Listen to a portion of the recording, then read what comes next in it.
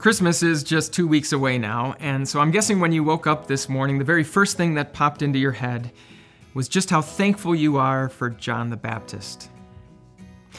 Okay, so if I had to guess, what actually popped into your head was any one of the 2,347 things that you need to do in order to be ready for Christmas. And yet, believe it or not, that's exactly the reason why I want to spend some time this week talking with you about this guy from the Bible that we call John the Baptist.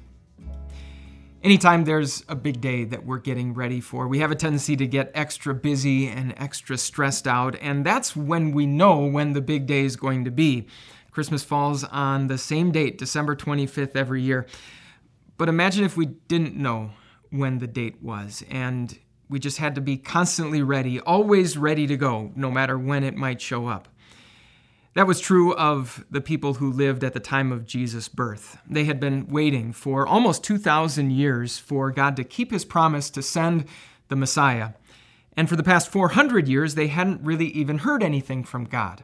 No new clues, no new hints about where or when he was going to be born. And so, as you might imagine, it was getting tougher and tougher for them to stay ready.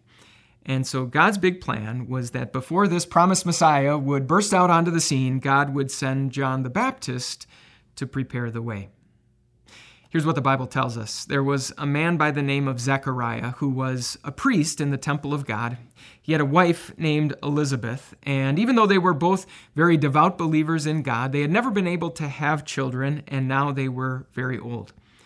Well, one day it was Zechariah's turn to go into the temple and burn incense before the altar of the Lord. And while he was in there, an angel named Gabriel appeared to him with some important news.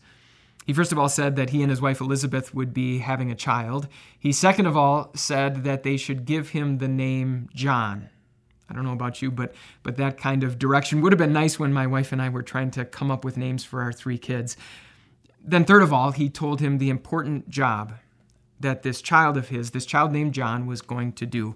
The angel said this: "He will go on before the Lord to make ready a people prepared for the Lord." So John's job would be to go out ahead of Jesus to prepare people for Jesus. That's what makes John the Baptist so important.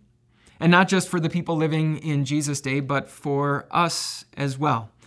I know right now a lot of our attention is on the fact that we're getting ready for Christmas, but believe it or not, there's a much bigger day that we always need to be ready for, and that's the day of Jesus' return. And unlike Christmas, we don't know when that big day is going to arrive, and so we just need to be ready all the time. Because that is so difficult, thankfully God does for us exactly what he did through John the Baptist. We're going to talk about John throughout this week, and we're going to see that the message God sent John to proclaim is exactly the same message that we need to hear. We're going to see how God continues to send out messengers to proclaim that message just as he did through John. And the wonderful result is that even though we might never feel as though we're completely ready for Christmas, God gets us ready for a day that's much bigger than that. Let's pray. Heavenly Father, we thank you that you still send out messengers, as you did with John the Baptist. Keep the busyness and stress of the Christmas season from distracting us from always being ready for your Son's return. In his name we pray, amen.